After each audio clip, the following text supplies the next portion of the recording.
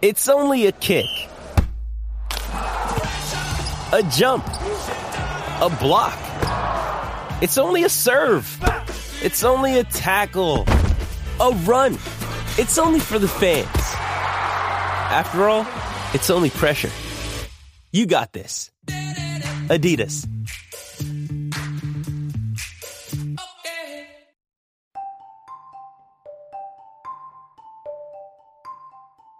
Hey there, welcome to The Tint. I'm your host, Scott Fellman, and it's time for another foray into the world of aquariums from a slightly different perspective. You know, of all the topics we cover here in The Tint, the one we discuss the least, rather shockingly I might add, is the fishes that we keep in our tanks. Yeah, I talk more about fungi, sediments, decomposition, and leaf litter than I do about fishes. And of course, when someone hits me up and asks me, Scott, what are your favorite fishes for botanical style aquariums? I'm like, well, shit, I never even covered that. I mean, I've talked about fish before, but I never did like a list or article based on that. I mean, we should have covered this before. It's a cool topic, and I'm kind of unsure why, actually. Probably because most of the articles on this kind of topic are kind of, I don't know, I'm just going to say it. They're just boring. You ever read one of those top 10 listicle thingies that people make about fishes? They usually, well, they just suck. I mean, I know it's harsh, but they're kind of boring in my opinion. I mean, they talk about the size of the fish, what it eats, and, you know, how many you should keep and what size tank you can keep it in. I mean, helpful, but I don't know, just boring. Stuff you could pretty much find in any aquarium-related reference. You could just Google that and find that stuff. You don't come here for that, I hope. So we'll try to cover these fishes that I put on my little list from a slightly different perspective, as I like to say. So let's hit that topic right now. Okay, let's hit some of that topic, because my list is probably longer than my patience to discuss them all in one podcast. And I'll try my best not to do it the boring way. Yeah, damn, I have a bunch of fishes. I just don't think I'm going to get them all. So, okay, give me a break. It's a start, right? Now, here's the thing. You'll find that my fish choices are as much based upon the habitats that they come from as they are about the fishes themselves. Okay, let's just get this party started. In no particular order, well, maybe in order, I don't know. Let's talk about the sailfin kerasin, Cranuchus spilurus. We've all had that one fish that just sort of occupies a place in our hearts and minds, a fish that, for whatever reason, bites you and never lets go, right? I think that every serious aquarist has at least one such fish. Now here's mine. Of course, let me digress for a second. It's also about the habitat which this fish lives in that's kept me under its spell for so long. As a lover of leaf litter in our natural botanical style aquariums, I'm fascinated not only by this unique ecological niche, but by the organisms which inhabit it. I've went on and spoken at length about many of the microorganisms, the fungi, the insects, and the crustaceans which add to the diversity of this environment. And of course, we've looked at some of the fishes which live there too. Perhaps not enough, actually. So, one of my all-time favorite fishes, and my absolute favorite kerasin, is none other than the amazing sailfin tetra, Cranuchus spilurus. This is truly an awesome fish. Not only is it attractive and morphologically cool, at least cool looking anyway, it has a great demeanor and behaviors which separate it from almost every other kerasin out there. I first fell for this fish as a kid when I saw a cool black and white picture of it in one of my dad's well-worn copies of William T. Innes' classic book, Exotic Aquarium Fishes. It pretty much assured me from toddler days that I'd be a fish geek. I obsessed over this book before I could even read. I was hooked from the start with Cranuchus, especially when reading about the romantic etymology of the name. And it just seems so mysterious and unattainable, even in the 1930s. Well, especially back in the 1930s. But it seemed downright exotic. To this day, it's one that you just don't see too much of in the hobby. And then tying it together with my love of those leaf litter-strewn habitats, it was a real combo that I couldn't resist. I never got this fish out of my system, and it took me like 30 plus years of being a fish geek to find this fish in real life. And you know, I jumped when I got the chance, and it was so worth the wait. It's almost cichlid-like in its behavior. It's intelligent, it's interactive, and endearing. It has social behaviors which will entertain and fascinate anybody who's fortunate enough to keep it. Now, I admit it's definitely not the most colorful kerasin on the planet, but there's more to this fish than meets the eye. It all starts with its most intriguing name. The Latin root of the genus Cranuchus means guardian of the spring. How cool is that? It's really cool, even romantic sounding, which evokes imagery and questions. Does it mean the protector of a body of water, or some honorary homage to everyone's favorite season, Not sure, but you must agree that the name is pretty cool. In Greek, it's Kriniokos, the god of running waters. Yeah, that's the shit. I mean, do Latin names get any cooler than that? I don't think so. The Crinichidae, or Crinichidae, I think Ty Streitman would school me on how to pronounce that, South American darters, is really an interesting family of fishes, excuse me, and it includes 93 species and 12 genera throughout the Amazon region alone. Most cranichids are, well, how do we put it delicately, chromatically challenged, i.e. gray, black, and brown fishes, which tend to lie in wait near substrate, typically leaf litter or aggregations of branches, feeding on insects and microinvertebrates. And the genus Craniucus consists of just one species, our pal Craniucus spilurus. I'm going to tongue twist that name today.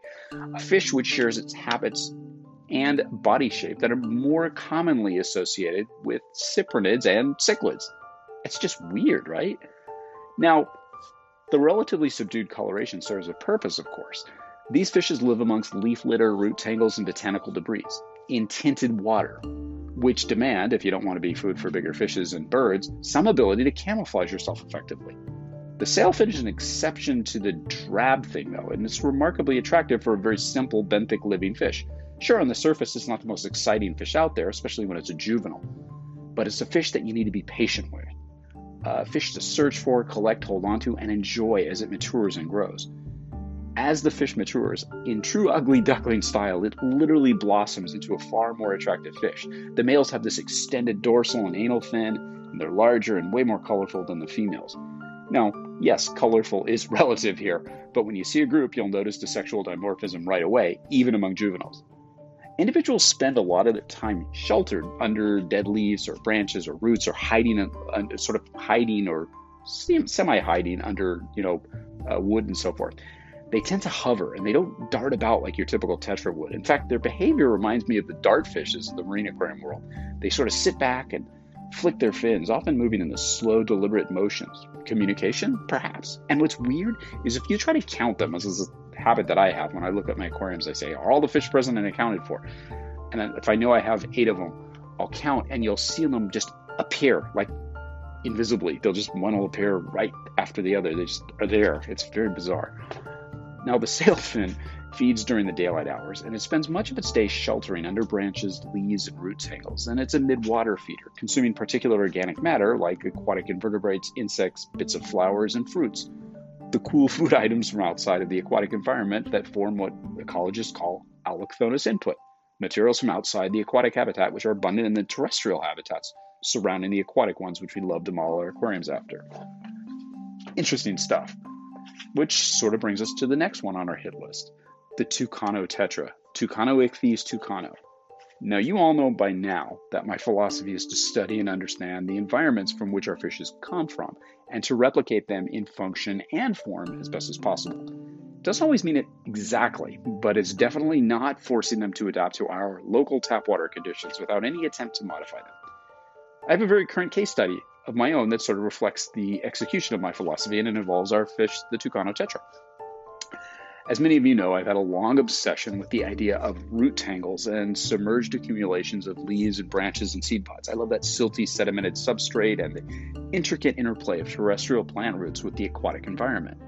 I was doing a geeky deep dive into this habitat in Amazonia one evening, and I stumbled upon this gem from a scientific paper by none other than Jacques Guéry and Uri Romer from 1997. And I'll quote you from it. The brook, 80 to 200 centimeters wide, 50 to 100 centimeters deep, near the end of the dry season, the level was still dropping at the rate of 20 centimeters a day, runs rather swiftly in the dense forest with ficus trees and Leopoldia palms in water that are the dominant plants. Dead wood, mostly prickly trunks of palms, are lying in the water, usually covered with ficus leaves, which also cover the bottom with a layer 50 to 100 centimeters thick. No submersed plants. Only the branches and roots of emerged plants provide shelter for aquatic organisms. The following data were gathered by the junior author on February 24, 1994 at 11 a.m. Clear with blackwater influence. Extremely acid. Current 0.5 to 1 millivolt per second. Air temperature 29 degrees centigrade, water 24 degrees Celsius at more than 50 centimeters depth. The fish fauna seems quite poor in species. Only 6 species were collected in the brook, including Tucanoichthys tucano, 2 cichlids, Nanocara adocheta, and a Crensicola species, 1 catfish, a Doridid amblyodorus species, and an as yet unidentified rivulus. Abundant. The only other charotoid, probably syncopic, was Poecilocarex weitzmanni. We know about that one, the darter tetra. Yeah, it turned out to be I was looking at the ichthyological description of the little Tucano tetra. And it was a treasure trove of data on both the fish and its environment, which is great when you could find these original papers. I was taken by the decidedly aquarium reproducible characteristics of that habitat, both in terms of its physical size and its structure. It's like, boom, I was hooked. I needed to replicate this habitat. And how could I not love this little fish? I even had a little aquarium that I'd been dying to work with for a while. Must have been ordained by the universe, right? Now, I admit I wasn't interested in or able to satisfy the pH down to 4.3, which is one of the readings taken at the locale, and to hold it there. But I could get it into the low 6s pretty easily. Sure, one could logically call me a sort of hypocrite because I'm immediately conceding that I won't do 4.3, and I suppose that would be warranted. However, there's a far cry between creating 6.2 pH for my tank, which is easy to obtain and maintain for me, and force fitting fishes to adapt to our 8.4 pH Los Angeles tap water. Trust me. And of course, with me essentially trashing the idea of executing a hardcore 100% replication of such a specific locale, the idea was essentially to mimic the appearance and function of an Igarape habitat, replete with lots of roots and leaf litter. And the idea of executing it in a nano-sized aquarium made the entire project more immediately attainable and a little bit less daunting. I wanted to see if I could pull off a compelling biotope-inspired aquarium on a small scale, and that's where my real interest was. So even the create the proper conditions for the fish instead of forcing them to adapt to what's easiest for us philosophy can be nuanced. And it should. I don't want to mess with strong acids right now in my water. It's doable. A number of hobbyists do it successfully. However, for the purposes of my experiment, I decided to happily abstain for now. And without flogging a dead horse, as the expression goes, I think I nailed many of the physical attributes of this habitat, of this fish. By utilizing natural materials such as roots, which are representative of those found in the fish's habitat, as well as the use of ficus and other small leaves as the litter in the tank, I think we created a pretty cool biotope-inspired display for these little guys. I mean, I love that tank. One of my favorite ones I ever did. Being able to pull off so many aspects of the look, feel, and function of the natural habitat of this fish was really a rewarding experience, and is a real case study for my philosophy of fish selection and stocking. Which brings us to another one of my faves, the green neon tetra, Parachaerodon simulans, or simulans. Everyone knows the neon tetra. It's a strong candidate for the official fish of the aquarium hobby. Of course, there are other members of that genus, Parachaerodon, which hobbyists have come to be enamored with, such as the diminutive yet equally alluring Parachaerodon simulans, the green neon tetra. This fish tops out at 3/4 of an inch, which is 2 centimeters in length. It's certainly deserving of the hobby label of nanofish because it's really small. You can keep these little guys in nice-sized aggregations, and I wouldn't necessarily call them schools because, as our friend Ivan Mikoli beautifully observes, in an aquarium, P. simulans seems to be all over the place, each one going wherever it pleases and turning greener than when they are in the wild. This cool little fish is one of my faves of what I'd call petite tetras, like the ruby tetras and those kind of guys. They hail from remote regions in the upper Rio Negro and the Orinoco regions of Brazil and Colombia, and it's a real showstopper. According to ichthyologist Jacques Guéry, the type locality of this fish is Rio Jufari, a small tributary of the Rio Negro in Amazonas state. One of the rather cool highlights of this fish is that it's found exclusively in blackwater habitats. Specifically, they're known to occur in habitats called palm swamps, locally known as campos, in the middle Rio Negro. They're pretty cool shallow water environments. Interestingly enough, P. simulans doesn't migrate out of these shallow water habitats, less romantically called woody herbaceous campinas by aquatic ecologists, like the neon tetra does. It stays close to these habitats for its entire lifespan. These campo habitats are essentially large depressions which don't drain easily because of the elevated water table and the presence of a soil structure created by our fave soil, hydromorphic podzol. Hydromorphic refers to soil having characteristics that are developed when there's an excess water present all or part of the time. So if you really want to get hardcore about recreating this habitat, you'd use immersion-tolerant terrestrial plants. such as Spathanius unilateralis, Everardia montana, Scleria microcarpa, and small patches of shrubs such as Myocara viscosa, Tococa species, and Macroseminea cymbiafolia, and grasses like Trachypogon. Now, of course, our favorite palm, Mauritia flexuosa, and its companion, Bactris camperostranus, round out this native vegetation. Now, the big question is, can you find any of these plants? Do you even care? But it's cool to know what they're there. Maybe you could. Maybe you could find substitutes. Just Google that shit. There's tons to learn about these plants. These habitats are typically choked with roots and plant parts, and the bottom covered with leaves and fallen palm fronds. This is like right up our alley, isn't it? Of course, if you really want to be full-on baller and replicate the natural habitat of these fishes as accurately as possible, it helps to have some information to go on. So here's some environmental parameters from these compo habitats based on a couple of studies I found. The dissolved oxygen levels are around 2.1 milligrams per liter, and the pH average is about 4.7 to 4.3. Yeah, try that one again. KH values are typically less than 20 milligrams per liter, and the GH generally less than 10 milligrams per liter. The conductivity is pretty low. The water depth in these habitats, based on one study I encountered, ranged from as shallow as about 6 inches, which is 15 centimeters, to about 27 inches, which is about 67 centimeters on the deeper range. The average depth in the study was about 15 inches or 38 centimeters. It's pretty cool for us hobbyists, right? It's shallow. I mean, we can utilize all sorts of aquariums and still accurately recreate the depth of the habitats which this fish comes from. We often read in aquarium literature that the green neon needs fairly high water temperatures, and the field studies I found for this fish confirm it. Average daily minimum water temperature of the habitats in the middle Rio Negro is about 79.7 degrees Fahrenheit, which is about 26.5 degrees centigrade. Why do I keep saying centigrade? Sorry, American. Is it centigrade or Celsius? Celsius, Bellman. Anyway, showing my lack of metric awareness here. Between September and February, at the end of the rainy season and part of the dry season, the average daily maximum water temperature during the same period averaged about 81 degrees Fahrenheit or 27.7 degrees Celsius. Temperatures as low as 76 degrees, 24.6 degrees Celsius, and as high as 95 degrees, 35.2 degrees Celsius, were tolerated by the green neon with no mortality noted by the researchers. Interesting. Bottom line, you biotope purists, keep the temperature between 79 to 81 degrees Fahrenheit. That's 26 to 27 degrees.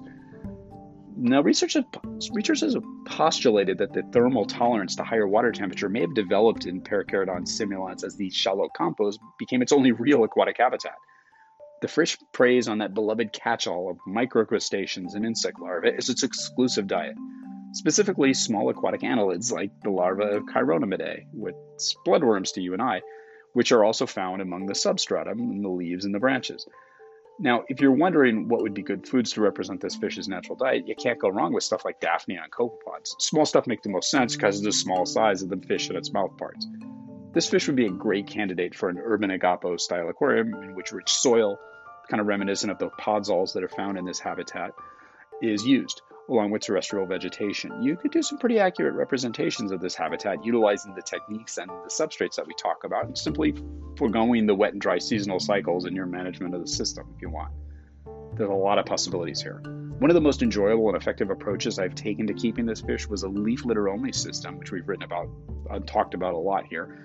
Not only did it provide many of the characteristics of the wild habitat, leaves, warm water temperatures, minimal water movement, soft acidic water, it had the look. As you may recall, I utilized that particular setup as a test bed for my internal food production theory.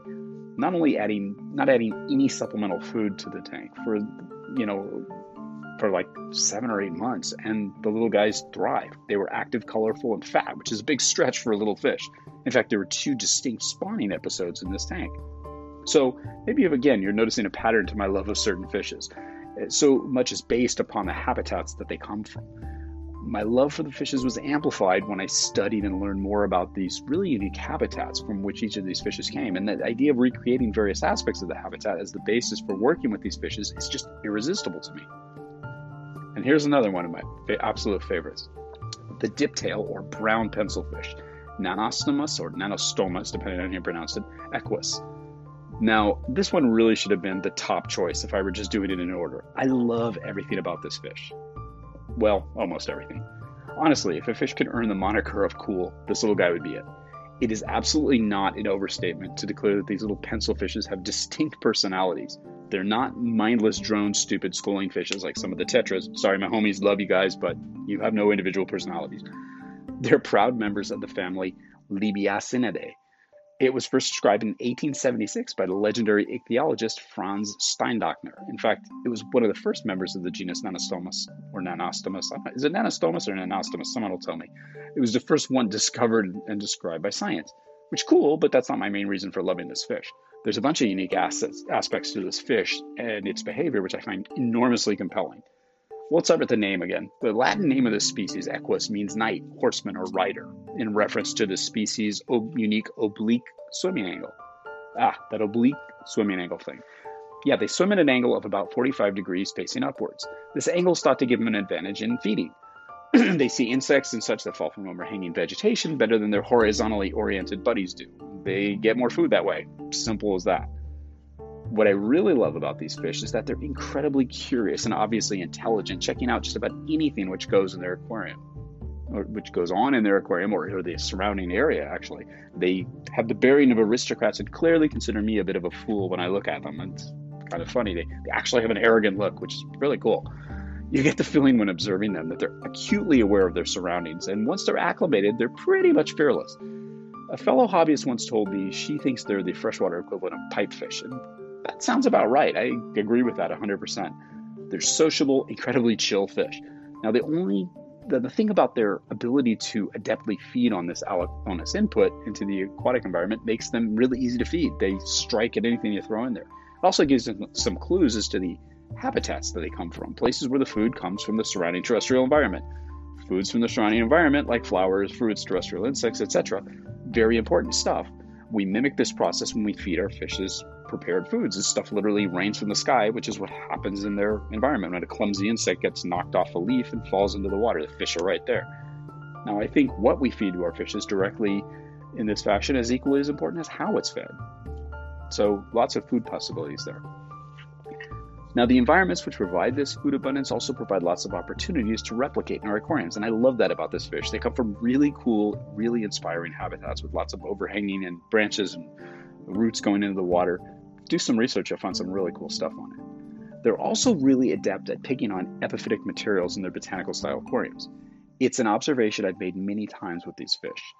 Yeah, they seem to spend a large amount of time picking at biofilm and other material adhering to botanicals, and specifically wood. They engage in this activity almost constantly throughout the day, between feedings, of course. I'm convinced that they're likely not specifically targeting the biofilm directly. Rather, I think they're looking for the tiny crustaceans and other life forms that live in the matrix that biofilm puts down. Nonetheless, their picking disturbs the films and puts it into suspension where it can be more easily removed by filtration. So that was an unexpected plus, for this beloved group of fishes. Now, I must warn you, biofilm haters, you shouldn't even consider pencilfish as a biofilm control mechanisms, but I suppose that to you, heathens, the collateral benefit's a real nice thing. Just an interesting observation here. They're very aware, very adept feeders, always ready to pounce. Well, it's the thing I don't like about these fish. Well, they can be a bit skittish. Like, chill as they are, stuff just freaks them out for no reason. They will, for seemingly no reason, just launch themselves out of your aquarium, especially if it's an open top like all of mine are, with this tremendous agility. Sometimes they just land a few inches away inside the tank, and that's that. Other times, completely leaving the tank, and this usually results in a very dried out pencilfish. I must admit I've found a few over the years on the floor. I guess the oblique swimming angle facilitates them reaching, escape velocity rapidly. You get the feeling that they're always in this standby for launch mode, like full-on DEFCON 5 mode. Maybe because they're always looking up, the slightest disturbance from below triggers a launch. I don't know, but it's as good a theory as any. What you can't see freaks you out or whatever. And a 3-inch launch gets you away from a potential predator. A 6-inch launch gets you onto the floor. And damn, it's a good adaptation for protection, this launching thing. But who really wants to eat a pencilfish anyway, right? I guess the pencilfish don't know that, but they just jump. So millennia of genetic programming can't be overcome easily. It sucks, but it's the downside to keeping them in open-top tanks. Lots of twisted branches and even floating plants do help limit some of this carpet surfing behavior, but it's just not a 100% perfect solution. I admit these guys have in the past played a central role in some of those, and then there were none disappearing, fish sagas that I've experienced over the years. So if you can keep them in a low traffic area where there's not a lot of commotion, employ a lot of branches and maybe some floating plants, maybe you'll avoid this. I mean, those methods also occasionally work with hatchet fishes, another fave of mine, but almost too suicidal even for me. And that's why they're not even on my top 10 list, if you're wondering, because they are really cool fish, but whatever. Okay, I could probably do a top 10 or even a dozen fave fishes, but I'd be talking all day on this topic. Oh, let's do an honorable mention. The checkerboard cichlid, Dicrossus filamentosus, and there's the other species, which the name escapes me right now, but that's my go-to cichlid for botanical style tanks. I love them even over Apistos. As one of my friends told me, of course you do, Scott. They're fucking brown. Damn, my friends really know me well, don't they? Just try them in your next botanical style aquarium, really. You won't regret it. Maybe we'll deep dive them, on them in Fellman style on these guys next time. I don't know. We'll talk about them. Okay, that's a start. I think I can safely employ the great line used by one of the Aquarium Hobby's great saltwater fish experts, Scott Michael, who upon discussing such and such a fish in a talk would simply declare in a deadpan manner, if you don't keep these fish, you're stupid. So how can you argue with that kind of assertion? I could totally relate to that. Well, shit, you asked me what my faves are. You knew I'd have some strong feelings about them, right?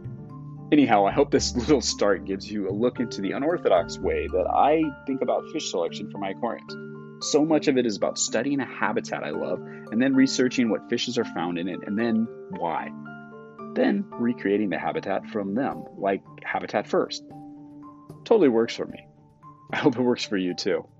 Until next time, stay thoughtful, stay curious, stay bold, stay diligent, and always stay wet. This is Scott Fellman from Tannin Aquatics. Thanks for spending part of your day with me, and I look forward to seeing you on the next installment of The Tin.